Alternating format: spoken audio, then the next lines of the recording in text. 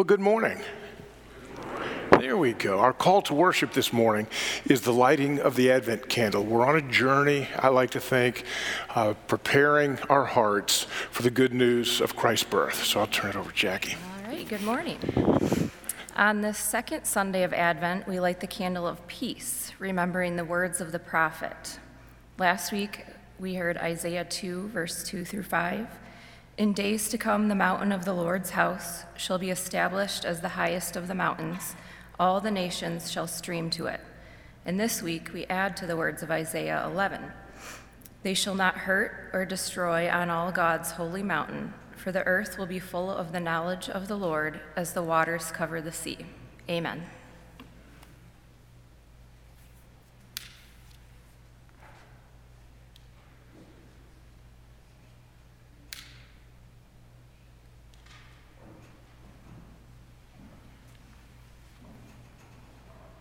Abel, stand with us. Hymn number 76. Let's stand and sing together. O come, all ye faithful.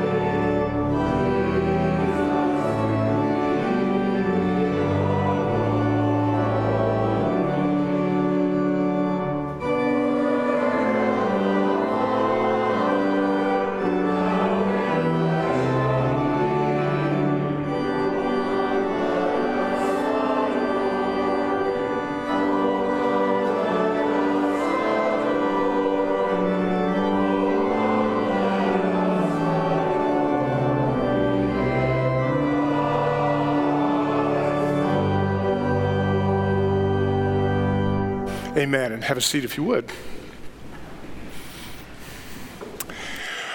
It's good to welcome each of you, those of you who've been able to gather with us here as we worship together on site, one heart, one voice, and now one projected slide. So we're catching up and managing. Those of you as well who join us on live stream, I was struck by our reading this morning. It says in Isaiah 2, verses 2 through 5, that all the nations shall stream to it, the good news. And so those of you on site that are streaming to this service, God has been preparing for centuries. How's that? It's good to be together and to celebrate life together. After the service, I encourage you to stay for some coffee and juice and munchies, time to gather together, share a relationship. I'll also be doing in room number 1 downstairs, kind of my after the service follow-up. It's a chance for folks to ask questions, dig deeper into something. I always like to be available to folks as you're processing life and our life together. So we'll do those two things. Now, a couple of slides. We're doing a missions fundraiser, and we're thankful for the pigs in the blanket. You can pick those up, a pack for $15. It helps cover our missionaries' expense. We're also having a family activity on the 21st of December. Christmas cookie decorating. It's as much good to be together as it is to eat. And then this afternoon at 5:30, Songs and Scriptures. We'll gather here for it's a brief service, but we'll be able to sing about 2 verses of every Christmas carol you ever wanted, as well as hear the reading of God's Word as we go through that together. I'm also part of this desire to be available. If you would like a contact, if you'll just text to this number, the word connect, 616-202-1210. That gives you a form and you can fill out. I'd like to be added to the celebration in form that comes out Thursday nights at 7. I'd like Pastor Bill to call. Here's a prayer request, just whatever is best for you. We're always looking for ways to be available and to connect with one another. At this point, I'm going to ask Jeff, our council chair, if you'd come forward and just share with us a word from the council.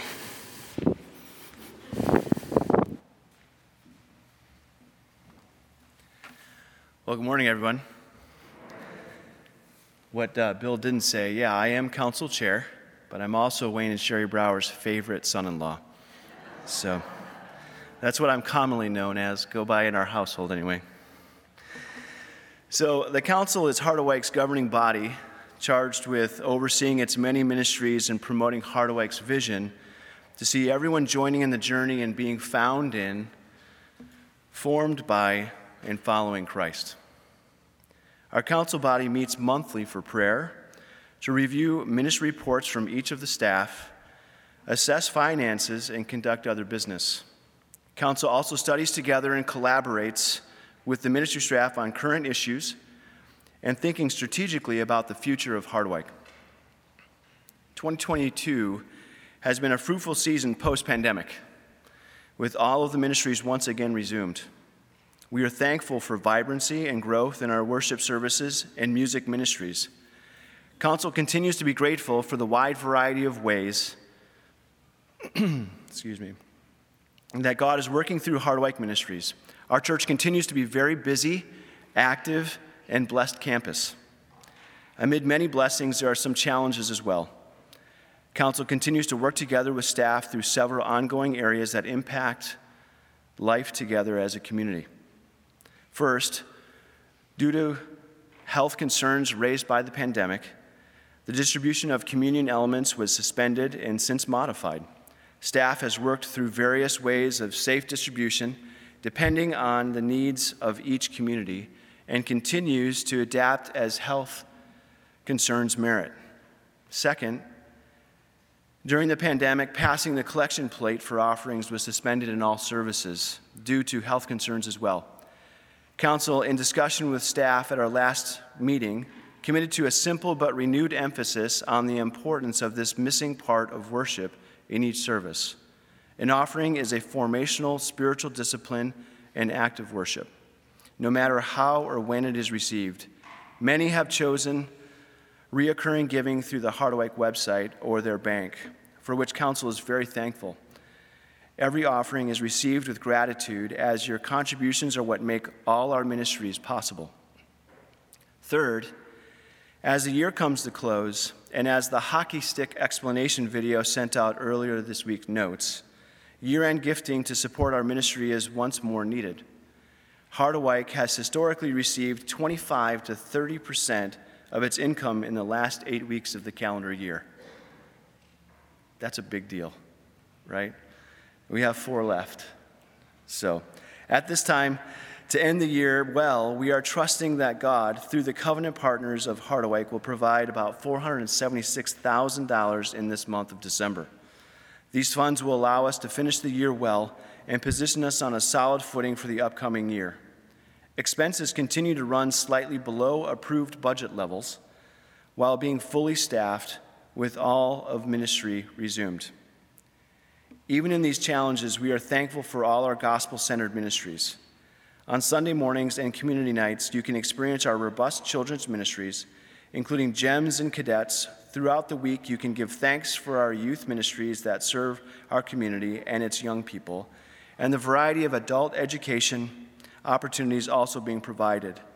These highlights are only a sampling, and it is your prayers and investment in Hardwick Ministries through your gifts of time, service, and financial contributions that make all of our ministries possible. Thank you. May God continue to use Hardwick's many ministries to invite people to join in the journey of being found in, formed by, and following Jesus.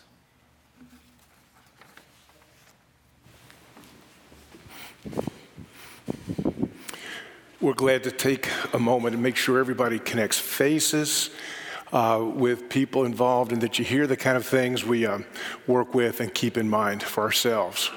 You know, we gather this day and we're a unique and particular expression of the body of Christ, but it's not just about us. We are a part of something much bigger than just here. It's happening across the world in a variety of different cultures. It's gone on through the course of time for the past 20 centuries. And one way I like us to remember what's gone on ahead of us is to confess our faith using the Heidelberg Catechism. Question number 35 will be the question for the week of December, and you'll see why. I'll begin. What does it mean that he, that is the Son of God, was conceived by the Holy Spirit and born of the Virgin Mary? It means that the eternal Son of God, who is and remains true and eternal God, took to himself from the flesh and blood of the Virgin Mary a truly human nature, so that he might also become David's true descendant, like his brothers and sisters in every way except for sin. Let us sing together a hymn that expresses that truth. It's number 565, God Himself is with us.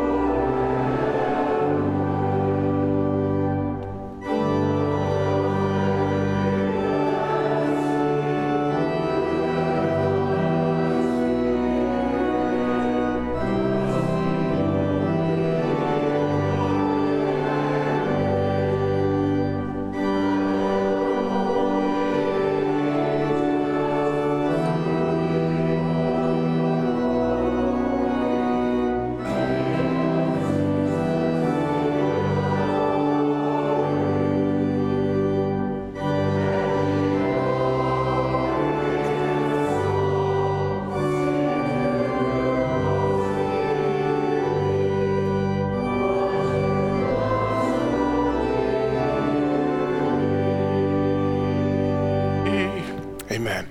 Have a seat if you would, please. And I'm going to ask that we pray, and then after that we'll have our kids' video. So let's turn to the Father and pray right now, shall we? Father, we thank you that you've loved us deeply and dearly, and we see that in Christ, that you would lay aside your glory and through the Son be present where we are as we are, yet without sin. So in this moment, Father, we give you thanks that you have pursued us by your grace, not to make demands, but to offer new life. And in that new life, freedom and power and direction to live as never before. Fill us with the joy and power of that. Help us to guard against the distractions of this season and to live in your fullness. Lord God, we pray together for our Heart Awake ministries. Thank you for Jeff and the leadership of the council. We pray for the ministries that go forth with our students, with our children, through Neighbors Plus, into our community. And we pray as we gather at the end of the year that your grace would be known through your provision and work in us and through us. Guide us in these times, Father, to bear fruit to your glory. We pray for the various expressions of our church. We pray for Pastor Aaron as he preaches at Watershed and Pastor JB at Fusion. We pray for Pastor Florencio, who right where I'm standing will proclaim the gospel in Spanish in just a few hours. And for a new friend, Pastor Jeffrey at Angel Community Church, as they met last night there in Muskegon. But you've called us, Father, as Celebration, a particular extension and expression of your church. We pray that in the midst of some of the challenges of sickness and grief, that your mercy would move deep in the hearts of your people to care for one another, to journey together. I'm going to give you just a moment of silence to pray for those in your circle of relationships that are facing sickness of various kinds and grief in this season. Name them and lift them to the Lord.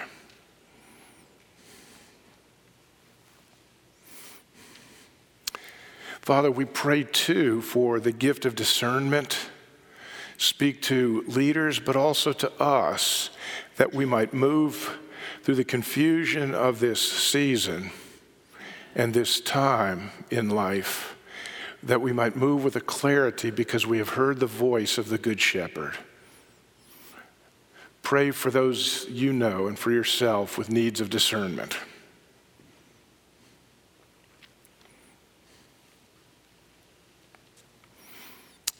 And Father, if discernment helps us sort through the challenges of life, we thank you that grace has been given that we might break through the shackles of life.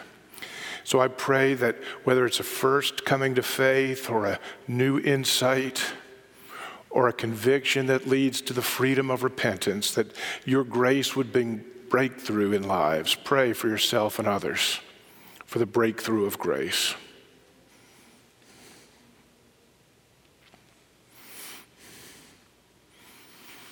Now, Father, in our regular cycle of prayer for those in authority, we do pray for Heart Awake's council, that you would speak through each representative and that they might, as they're called to serve, make known the mind of Christ to the body of Heart Awake. That the representation that we seek to achieve is more than just a reflection of the people, but the extension of the Lord Jesus. We pray for our missionaries, both known and unknown, names that we can speak in this moment and those that we can't. We thank you that the gospel goes forward in extraordinary ways in our time. Help us to join with your work in prayer. Finally, Father, I pray, I've been meditating on these words from the Bach chorale we had several weeks ago. Convey the honor of your name, preserve sound teaching, and bless both pulpit and altar. We pray, Father, that churches across this nation and across this world would be grounded in the gospel of your grace and not the designs of humanity, that we might be lighthouses of hope. Guide us, protect us, be our joy, and hear our prayer. For you've called us to pray, Lord God, and we pray together, saying, Our Father, who art in heaven, hallowed be thy name. Thy kingdom come, thy will be done, on earth as it is in heaven. Give us this day our daily bread, and forgive us our debts as we forgive our debtors. And lead us not into temptation, but deliver us from evil. For thine is the kingdom, and the power, and the glory forever.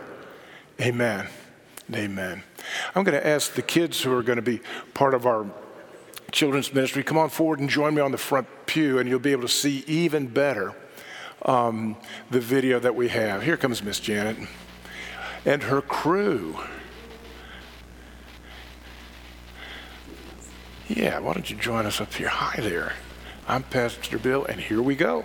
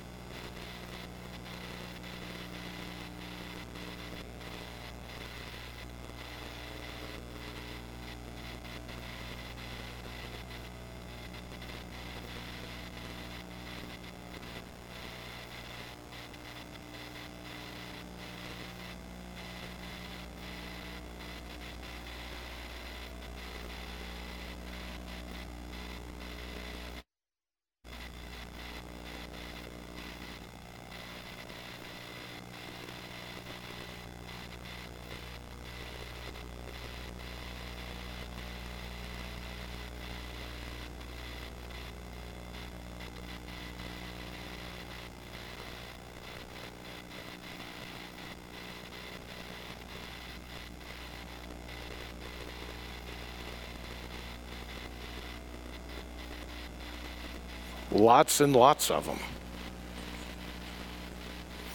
And God gave him the design for a temple. It was small but beautiful.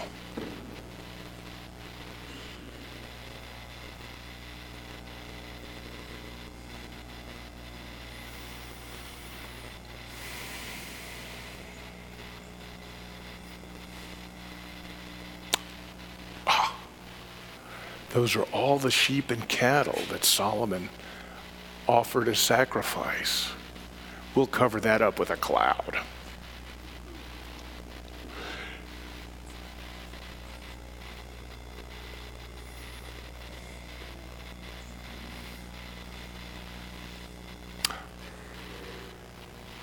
Uh-oh, Solomon's getting old. I can tell by the hair on his head.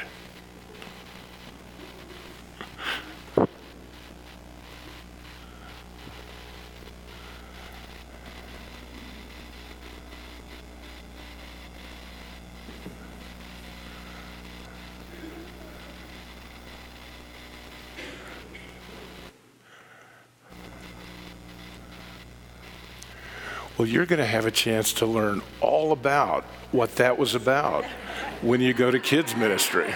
You see, we never make mistakes here. We just live in the providence of God. So let me pray for you and then we'll send you out. Father, we thank you for your kindness and grace. Thank you that you've gathered us as your people to receive your grace and then to share it. Be with these kids. We thank you for your great love for them. Extend your mercy to us in them and through them, and bless them now, for we pray in Jesus' name. Amen? Amen. All right, Miss Janet, you can take your gospel posse as you need. It's all good.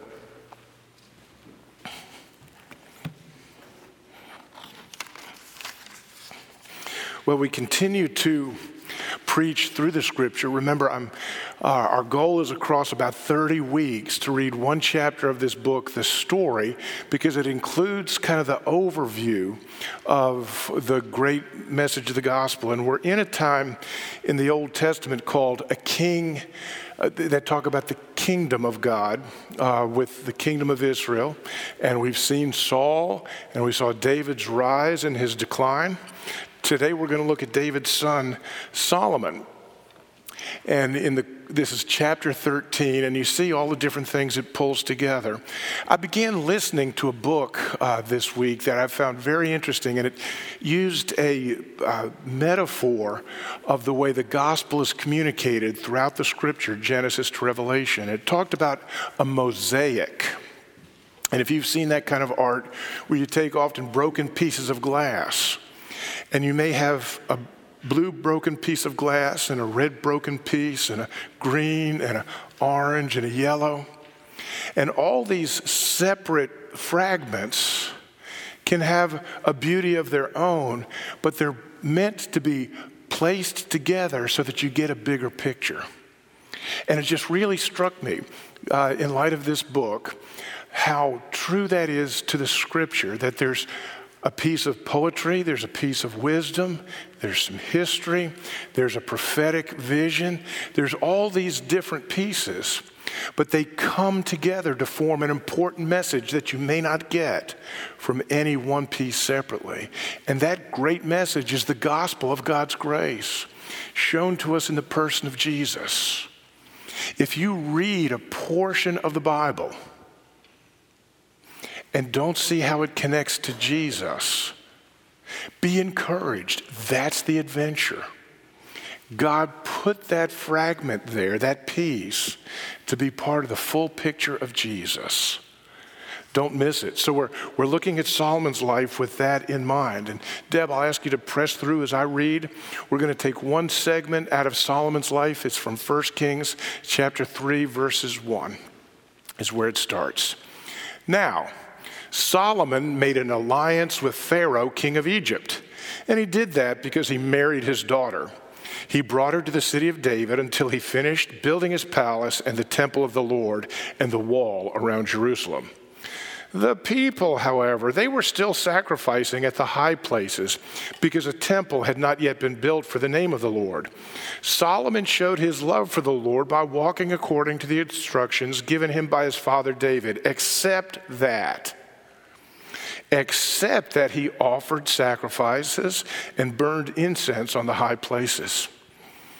One night the king went to Gibeon to offer sacrifices, for that was the most important of all those high places, and Solomon offered 1,000 burnt offerings on that altar. At Gibeon, the Lord appeared to Solomon during the night in a dream, and God said, "Ask for whatever you want me to give you." Solomon answered, "You have shown great kindness to your servant, my father David, because he was faithful to you and righteous and upright in heart. You have continued this great kindness to him and have given him a son to sit on his throne this very day. Now, Lord, my God, you have made your servant king in place of my father David. But I am only a little child and do not know how to carry out my duties. Your servant is here among the people you have chosen, a great people, too numerous to count or number. So give your servant a discerning heart to govern your people and to distinguish between right and wrong. For who is able to govern this great people of yours?" Now the Lord was pleased that Solomon had asked for this. So God said to him, "Since you have asked for this, and not for long life or wealth for yourself, nor have asked for the death of your enemies, but for discernment in administering justice, I will do what you have asked. I will give you a wise and discerning heart, so that there will never be anyone like you, nor will there ever be. Moreover, I will give you what you have not asked for, both wealth and honor, so that in your lifetime you will have no equal among kings. And if you walk in obedience to me and keep my decrees and commands as David your father did, I will give you a long life." Then Solomon awoke, and he realized it had been a dream. So he returned to Jerusalem, stood before the ark of the Lord's covenant, and sacrificed burnt offerings and fellowship offerings.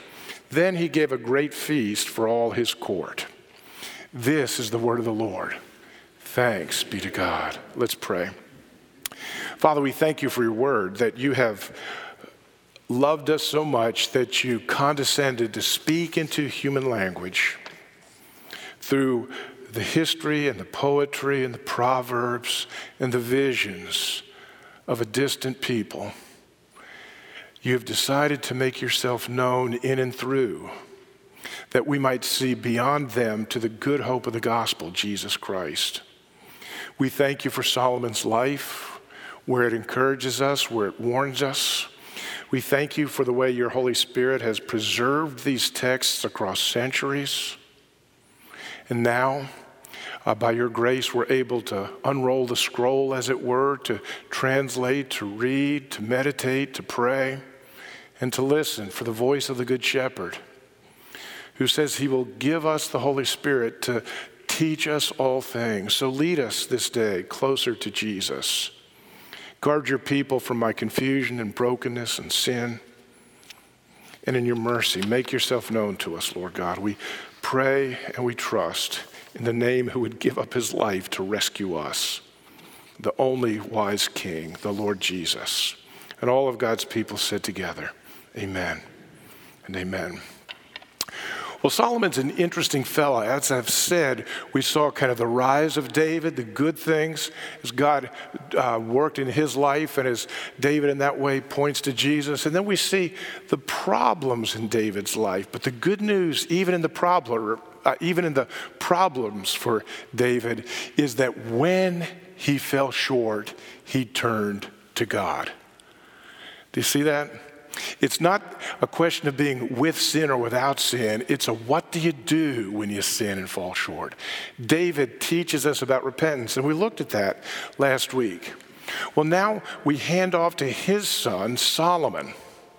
And Solomon, a word I'm going to use all through the morning, is mixture. Solomon is a mixture. He's a little of this and he's a little of that.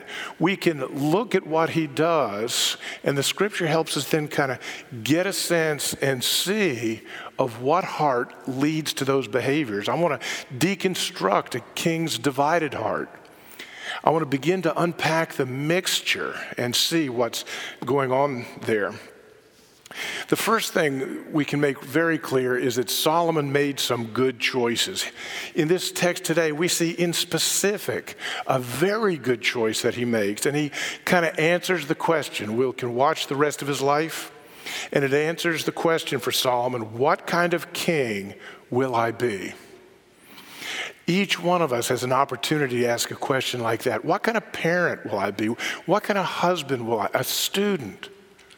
A manager or a worker, a citizen?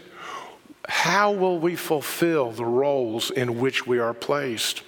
Well, Solomon had this choice, what kind of king will I be? And we see that he made a good choice. He sought the Lord, and he sought the Lord for a discerning heart. Let me just read briefly over that prayer. It begins this way. At Gibeon, the Lord appeared to Solomon during the night in a dream. Hold on. You mean Solomon heard from God in a dream? What does it say? It says yes. Well, do you think that still happens, Pastor Bill? Well, let me press you with a question. Do I think that every dream I have is from the Lord? No. Sometimes my dreams are simply a reflection of that wonderful spicy jambalaya that Mary Lynn gave me for supper. Other times, that dream is kind of my subconscious. I don't really understand all that, but somehow my subconscious is working it out and thinking. I'm sleeping, somewhere down there my brain's thinking. I have woken up in the middle of the night, written down a sermon illustration. And then the next morning, it actually made sense. So I'll have dreams that are something other. But that's why I need discernment. Because I want to tell you, it's very clear in our time, and we'll talk about this more perhaps in the follow-up, that God continues to speak just as he always has in dreams to people. We are living through an extraordinary moment in history. I've often said this, that more Muslims have turned from Islam, confessed Christ as Savior, and been baptized, often at great cost to their lives, in the past 13 years. More in the past 13 years than in the previous 13 centuries. You would have seen that on the news the other evening, didn't you? Oh no, you didn't, because they're busy telling you the news of the world. We've got to begin to ask, where is God at work? What is he doing? Why is it that missionaries are coming back having heard stories of imams meeting Jesus in a dream? It's because the God, transcendent and holy, who yearns to interact with us, will meet us. Now, friends, you need to be pursuing a life that cultivates discernment so that you can tell whether your dreams are indigestion, concern, or maybe God calling you to repentance. Discernment is needed. But don't think you can explain the world by physical actions and reactions only. There's more here that meets the eye. There's something bigger and deeper. And that's all we're seeing. You and I can experience this. Solomon did. The Lord spoke to him, met him in a dream at night. And the Lord says, ask for whatever you want to give. Later in verse 7, you hear Solomon pray in his subconscious, as it were, in a dream. But I am only a little child and do not know how to carry out my duties. So give your servant a discerning heart to govern your people and to distinguish between right and wrong. That's what he was praying for. That was the desire of his heart. That's where the Lord met him and challenged him. And that's where the Lord gave to him what he asked for. I will give you discernment. In this moment, in his subconscious, in his sleep, in whatever state he was in, he was seeking the Lord. Left to rest, he would seek the Lord because he knew he needed something from the outside, that there wasn't enough inside to meet the challenge of the moment. He needed something more than him. Oh, could I go on?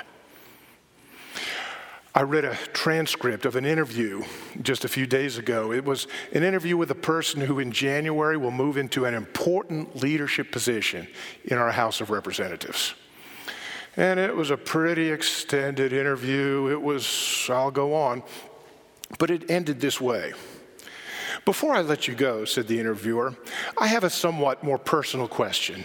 You wrote an op-ed this year, and the headline was, "The Politics of Going Gray." The decision being to stop touching up your roots. Yeah, and just to let my hair go its natural color, but I quickly realized that it's actually a political decision. I hope that it will be an example of live your own truth, be who you are, and you will find that the world will adjust to you. Oh? That's a classic example of government by self-expression. And I want to lay out for you the contrast by seeking to lead, by serving something greater than self. Self-expression, facing reality and that I have limits and brokenness. Friends, I want to tell you, anything by self-expression makes me nervous because it will never be enough to deal with the problems of our reality. Let me make you uncomfortable for just a moment. I don't mean to be abusive, but I do want to raise a question. You see, we live in a world with external realities, at least I do. Things that are real, whether they fit my self-expression or not. Here's a difficult example. How do we deal with the practice of abortion? Oh, there's a complex one that most people won't touch from my position. Let me suggest to you, when we really want to deal with this issue, we have some external realities. Here's an external reality. There are pregnancies that begin because of rape. Wow, that's a hard one. Here's another external reality. There are births that happen in abortion clinics. Babies that survive the abortion. I want to tell you, that's just two of about 5 or 6 difficult things I could line up. External realities, and no self-expression will deal with them. No self-expression will be able to bring together a good reaction to all these external realities. Oh, it's a small number of each side, you'd say, yeah, that's true, but they're real and they're serious, and I could add more. You see, sometimes self-expression isn't quite enough. Abraham Lincoln had a little shtick. I want to end on something later with this portion. He had a little shtick he would do in his speeches from time to time. He'd say, now just imagine a dog. My old dog Jake, if I were to bring him up here and if I were to point to that little thing at the end of his body that's wagging and shaking and say, that's a leg. Don't call that a tail, that's a leg. Now, how many legs does my dog Jake have? And Abraham Lincoln would let that kind of settle on folks. And he'd say, I don't care what you call his tail, he still only has 4 legs. Because a tail can't do what a leg can. And a leg isn't built like a tail. It's not about self-expression. It's about in the challenges of real life, we need an insight and a hope, something greater than ourselves. That's what you see in Solomon here, something greater than himself. Lord, I face your people. They have need for good government. Give me wisdom and discernment. Oh, I am so thankful for a leader who has the humility to ask. We need something more than me and a poll. Give us something more. I love how he's asking for discernment. Life is complex, friends. I don't know if you'll listen to the stories that people and what they face, you'll come away sometimes thinking, what do we do? And that's a great question to bring to the Good Shepherd. You know, I'm so thankful that Jesus never called me to establish justice in the country. He just called me to love my neighbor.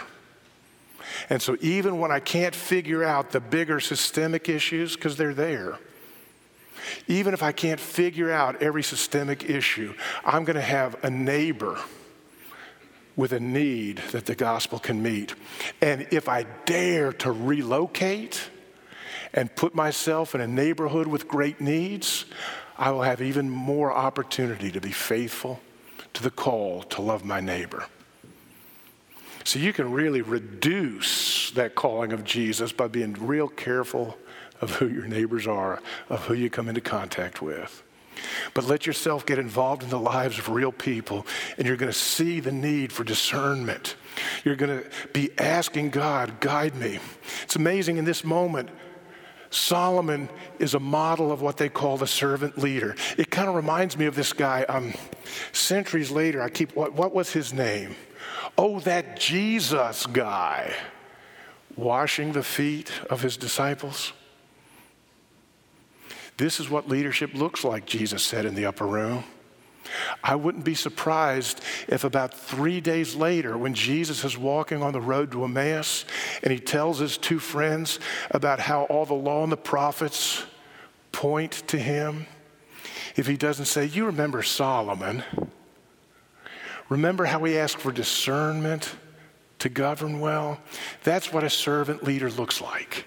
Jesus would have gone through as much Old Testament as he could have in the 4 hours or so they had in that walk, and just said, this passage in the Old Testament about me, this passage about me. If he'd looked at this passage with Solomon, he would have said, that's about me. A leader with humility, a leader who's a servant. You know, we've just recently seen the passing of Queen Elizabeth of England, and I was fascinated to hear the conversation about how she committed herself to serve her people. And I said, that's the gospel. Because I know she had a great-great-great-grandfather. His name was George III. And the story is told about him that one day while working on George's portrait, the 18th American century artist, Benjamin West, mentioned that George Washington was going to resign after serving just 2 terms as president. King George was aghast. And he said, if he does that, he'll be the greatest man in the world.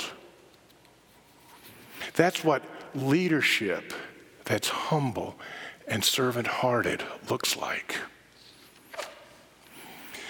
So Solomon made a great choice, and there's marvelous things we can learn. But he also made a choice to kind of be directed by peer pressure.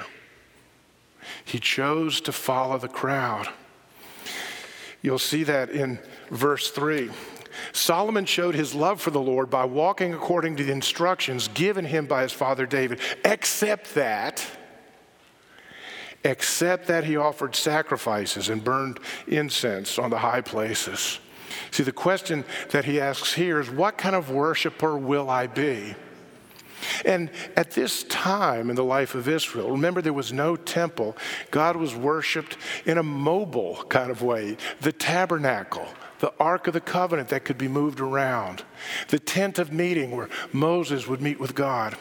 There was no permanent place, so people would often worship and gather for worship here.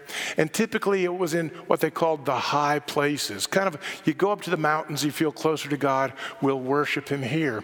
Now, is that bad? Not really, if you're worshiping the Lord. But if you're taken by your own self-expression, or by the moving of your emotions, or by anything less than the Lord himself, it becomes a problem. See, this was pre-temple worship. The except that was that suddenly he's out where he's got to guard his motivations. It's interesting to me. We see that he's worshiping in the high places, and it's not till after the dream. In verse 15, it says, he returned to Jerusalem, and he stood before the ark of the Lord's covenant and sacrificed burnt offerings.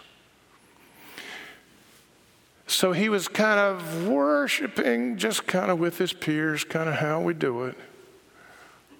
And at another time, he would burn that same incense, give those offerings to the Lord. There was two kind of worship going on in his life. This was a pre-temple time where it wasn't fixed in any one place, and so that's got particular challenges. I'm well aware that sometimes in the consumer society in which we live, as Americans, it's easy to think of worship as in terms of what does it do for me? Indeed, it could be that we kind of have built that into Harderwyk because we have 3 different communities. It's one gospel, one ministry. We're praying and working together, Aaron and JB and I. But if we say, just whatever makes you comfortable for hearing the gospel, if you're driven by your comfort to hear the gospel, and then it becomes your comfort before you can hear the gospel. Or if somehow in your comfort there's something better than, do you hear how those things just kind of become opportunity to begin to have a heart stepping away? I want to tell you, I'm so thankful for the different ways that God is worshiped. But I always remember, and what we're always called to do is to remember that it is God we worship. So whether I'm with my African American friends or if I'm here in the afternoon with Mission, different styles. A few weeks ago, in a classic style with Bach, marvelous expression, but worship of the living God. You see, Solomon had this choice. It's tricky there in the middle. You know what they say? Sit on the fence and you get splinters in the darndest places. You got to be careful and check your heart. Ask yourself, friends, what is it or who is it that's forming your heart? I often point to the impact of advertising. It's just around us. Start your computer, and the rich folks at Google are running an algorithm to get your eyeballs so they can sell you things. You don't have to go looking. They're looking for you. What's forming your heart? Do you have time that's free from distraction, focused on the text of the Bible, the written word of the Scripture? Are you there asking, what does this say? What does it mean? How might it apply? And praying about what you read. You may recognize that SOAP structure: Scripture, observation, application, prayer. That's what we teach people one-on-one in terms of equipping people to study the Scripture. You're either being influenced by the algorithms of Google or by God's written word where you can meet him and hear his voice. I'm realizing more and more that sometimes discipling is not so much about giving people content. That operates, we now know more about the brain, that operates in the frontal cortex.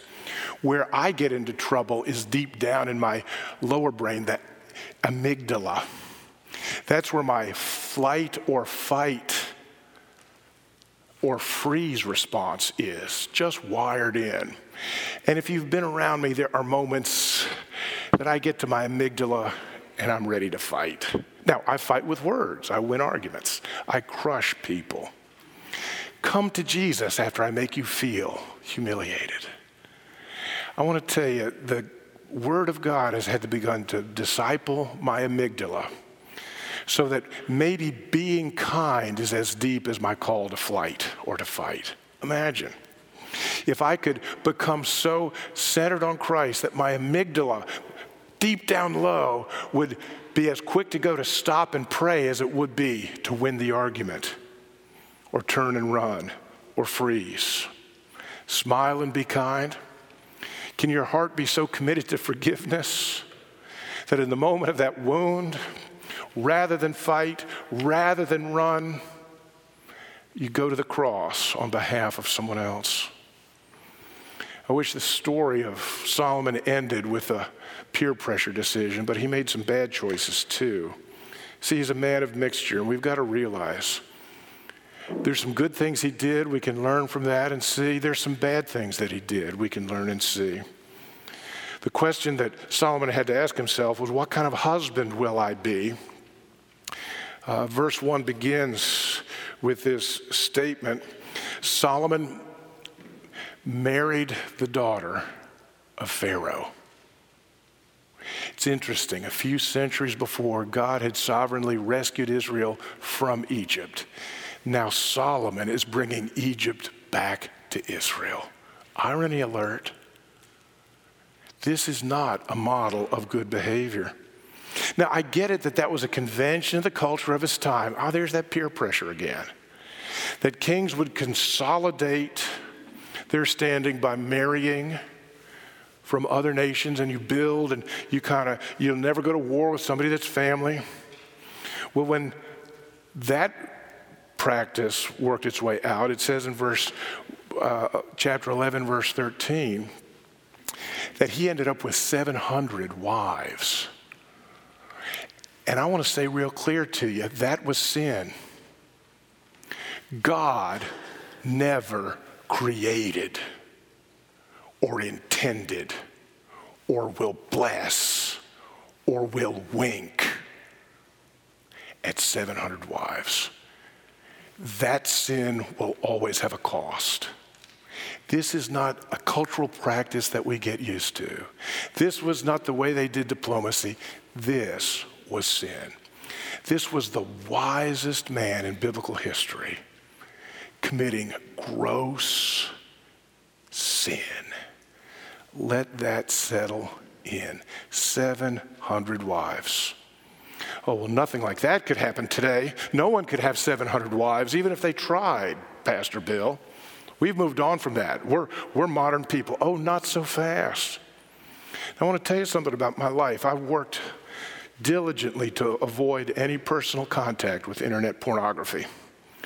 But as I read to understand just how big and pervasive and available that is, and as I've listened to the stories of friends and church members dealing with porn's impact, I'm guessing there's lots of people in our life and community whose minds have been captured by 700 video images.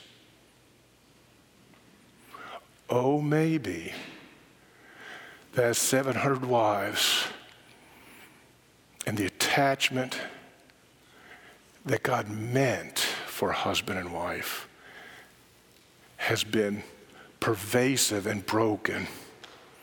Colossians 3, 5 through 6 talks about how sexual immorality is really a form of idolatry. Listen to this. Put to death, therefore, whatever belongs to your earthly nature. Things like sexual immorality, impurity, lust, evil desires, and greed. I think that would cover internet porn. They're estimating a $12 billion a year industry in the United States. Billion with a B. All these things, Paul says, are adultery. Because of these, the wrath of God is coming. Friends, 700 wives in Solomon's life, for whatever reason, is not God's intention. It is sin. And this sin will have consequences. Those consequences will come cascading into Solomon's life. And even more sadly, they will come cascading in the years following him. In the years and the lives and the families and the nations of his children and grandchildren and great-grandchildren. Sin has consequences that cascade, even if he doesn't have to face it. Consequences are like, in economics, a lagging indicator. We borrow money now, but somebody has to pay it back later with interest. We sin today, and we may not feel its consequences, but believe me, someone will pay it back. We see that the kingdom gets divided in 1 Kings 12. Solomon's son, Rehoboam, is a self-centered, insecure, peer pressure person. He alienates the population. Rebellion occurs, and the kingdom divides. The idolatry that began with mixed worship and sexual immorality in Solomon's life, years later in the ministry of Jeremiah, listen to him speak to the idolatry that burst forth among God's people. For you have forsaken me and made this place a place of foreign gods. They have burned incense in it to gods that neither they nor their ancestors nor the kings of Judah ever knew. And they have filled this place with the blood of the innocent. They have built the high places of Baal. You hear the high places again. And they've done that in order to burn their children in the fire as offerings to Baal. Something I did not command or mention, nor did it enter my mind. Throwing their children in the fire to appease something, to meet the need of their heart. Idolatry became monstrous. So how do you sum up the life of Solomon? Mixture. Some good choices, some bad choices. And all these choices, like seeds, would only grow and bear fruit after he was gone. Mixture. It may not hurt us, but the seeds for other people's lives are planted, and the fruit will come up. What we learn in Solomon's life is that wisdom and prosperity, because he had that, the Lord gave it to him and blessed him with wisdom, blessed him with prosperity. But control, Solomon had an illusion of control in his lifetime. I can do this and get away with it. But for those who followed, the seed of bad choices would produce bad fruit. Mixture. I could close with a story about a friend. I'll kind of clean it up. It was about ice cream, and I love ice cream. And let's just say they had a special recipe to make ice cream, in that churn, and you put in the cream, get the best, and the sugar and the eggs, and this, and then they had their secret ingredient, a tablespoon of horse manure. It would get mixed in. Oh, what ice cream, like you could never imagine. Just a tablespoon. Would you feel better if it was just a teaspoon? It's just a mixture. Don't like horses? How about cow? You get the point. Some things are never meant to be mixed.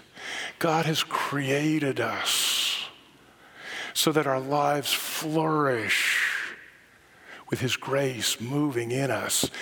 Mix that grace with self-righteousness, with demanding insecurity, and like my friend's ice cream, nobody wants it. Friends, a mixed heart shows us that wisdom and prosperity and control are not enough. Solomon shows us some good things and some bad things, but it reminds us that we need a Savior, not wisdom alone. That we need a Savior, not prosperity alone. That we need a Savior whom we can trust in a world we can't control. Let's pray together. Father, I thank you for your kindness and grace. I thank you that you've loved us so deeply that even in the midst of our confusion, we can cry out to you. Even when things are more complex than we can figure out or understand, yet by your grace and mercy, you are with us. I pray just as Solomon had the humility to ask, to seek wisdom from above, that you would give us a security in your grace that produces a humility and makes us willing to ask and learn.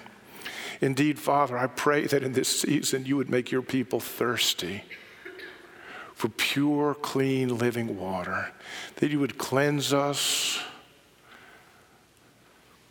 cup by cup by cup, pure, clean, living water. We thank you for the hope of the gospel. Before we sing, we've not done it in a while, but I want to pray together the Heart of White Gospel meditation. So let's pray this before we sing and go out. Friends, here's a summary of the gospel and its truth. Let's pray together.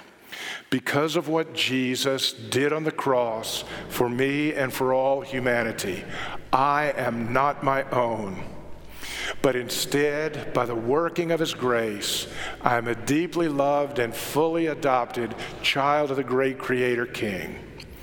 Jesus has loved me first and loved me as I am, right here and right now, not as I should be or could be. He has also given the Holy Spirit to work in me, transforming me day by day into his likeness. In that way, Jesus increasingly works through me as he brings about the restoration and reconciliation of all creation. Holy Spirit, help me to believe this and increasingly see the evidence of your work in my life, values, and actions. Hymn number 80, stand as you're able. Hark the herald angels sing. There is good news for God's people and this world.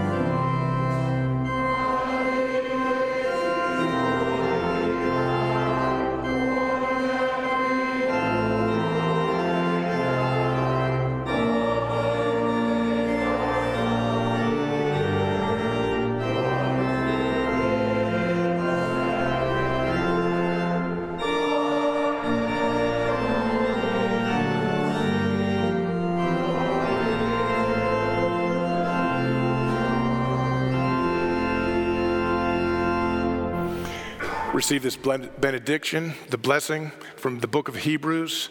May the God of peace, who through the blood of the eternal covenant brought back from the dead our Lord Jesus, that great shepherd of the sheep, may he equip you with everything good for doing his will, and may he work in us what is pleasing to him through Jesus Christ, to whom be glory forever and ever. Amen and amen.